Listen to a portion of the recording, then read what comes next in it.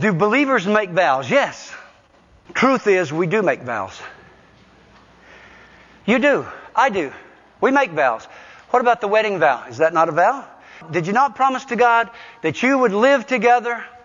And the husbands, you said to the wife, in sickness and health. And wife, you said to the husband, trust and obey. You didn't say that? And who were you saying it to? The minister? You were saying it to God. You were making a vow to God. Also, what about dedicating children? You brought that little child to the altar and you said, God, we promise, we vow before you today that we will bring up this child in the fear and admonition of the Lord. That's what you said. That's a vow. You're bound by that vow. What about confessing Jesus as Lord? Is that not a vow? But no animal sacrifices. Amen? Now then, how do we rationalize?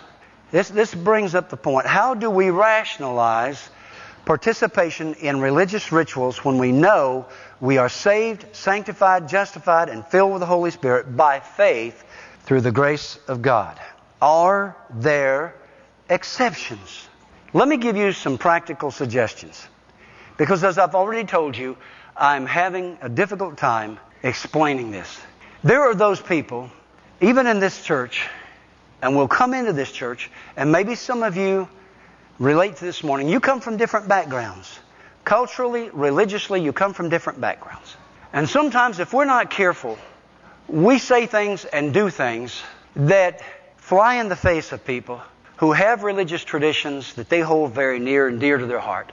So I'm going to suggest that one practical thing is that everybody has some type of ritual or tradition. Everybody does. Even you. And we need to be mindful of that.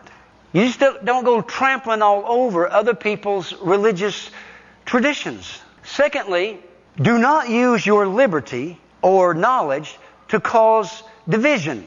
Just because one of the great battles between Pentecostals and Baptists is over the doctrine of eternal security.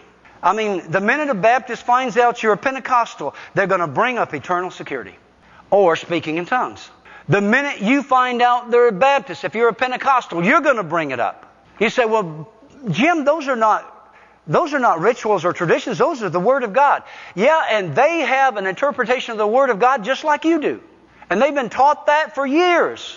And I'm going to tell you something. You can fight with them about it if you want to, and you can produce good arguments and logical arguments, but the bottom line is you lose. You know why? Because all you did was cause division. Why not talk about the good things that Jesus has done and let them have their religious belief and you have your religious belief? Let me go on. Respect others' beliefs and traditions. That just goes without saying, don't it? But always maintain the truth of the Word. Do not compromise.